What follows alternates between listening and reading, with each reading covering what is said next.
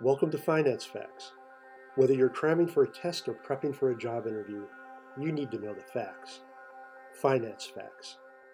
What are the Basel Accords? Another important concept for risk management are the Basel Accords, so you just know we're going to talk about them. The phrase Basel Accords refers to a set of agreements regarding banking supervision.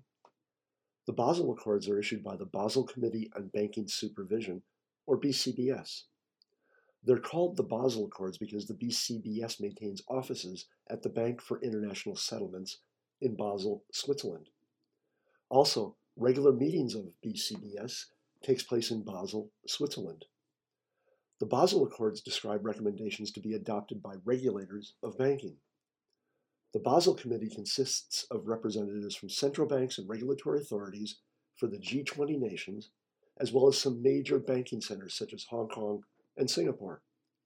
It's important to note the committee can't enforce its recommendations. However, most member countries have committed to adoption of the committee's policies. In practice, we see the committee's recommendations are implemented as national laws or banking regulations. Thanks for listening to Finance Facts. My name is Dave Coker.